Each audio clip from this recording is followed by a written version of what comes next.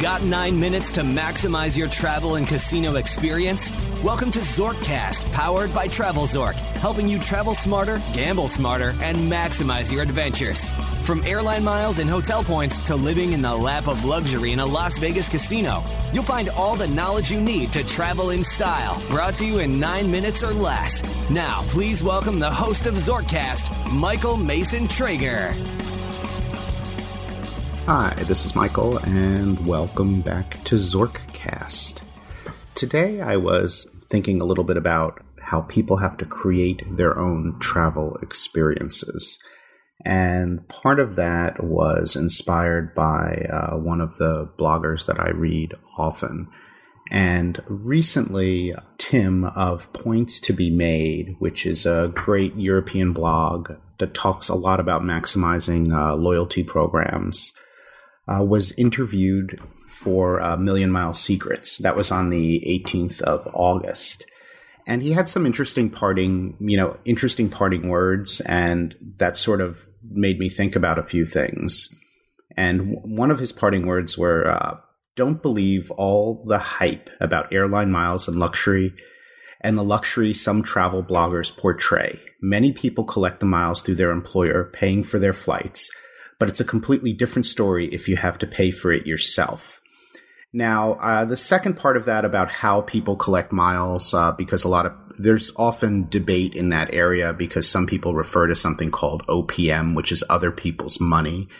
And obviously, if you're fortunate enough to work for an employer and travel a lot, especially in premium cabins, you're going to accumulate quite a bit of miles and points on somebody else's dime, which is totally reasonable because business travel isn't a joy. But I was also, I was more targeting the whole don't believe the hype thing. And I think part of that is definitely true.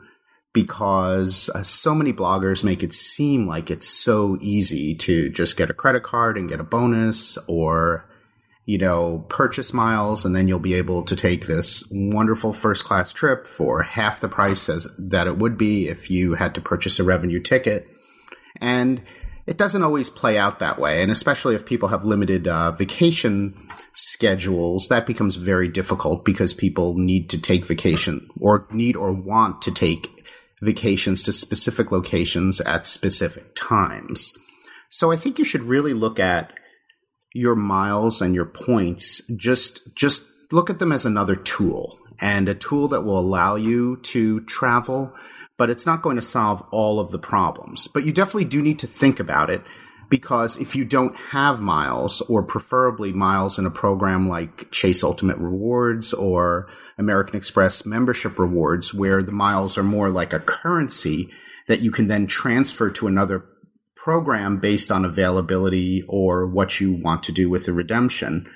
If you don't plan for that and you don't have this cache of miles and points, then you're never going to be able to use miles for travel. So it's no more than just another tool. And, and as Tim said, his other parting words were, it's great to fly business in first class, but there's a whole world to explore outside the airport and the aircraft.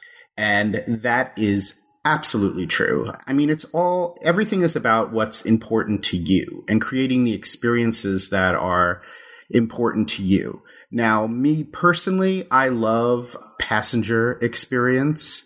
I think, it's fascinated me since I was a child. I love dining on an airplane, even though the food isn't always the best. I just think it's sort of neat and cool to be, having a full meal with glassware and champagne at 35,000 feet.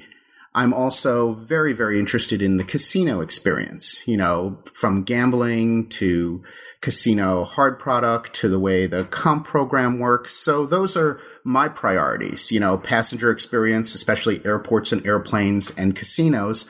For other people, different, and you have to appreciate that. And that's the whole beauty of the world. And it's really the beauty of travel, creating your experiences. So that's basically my point, and not anything that anybody else is doing isn't necessarily right or wrong, but it has to be about, what's important to you. And I hope that, every day I can bring you a couple of examples of things that I think are interesting or that will help you to travel a little bit better. So that's all for now, and have a fabulous day. Bye-bye. You've reached the end of your stay with us on this episode, but we encourage you to visit our website for more resources at TravelZork.com and to continue the conversation on Twitter and Instagram at TravelZork and Facebook.com/TravelZork. Travel smarter, gamble smarter, and maximize your adventures right here on Zorkcast. Until next time, good luck.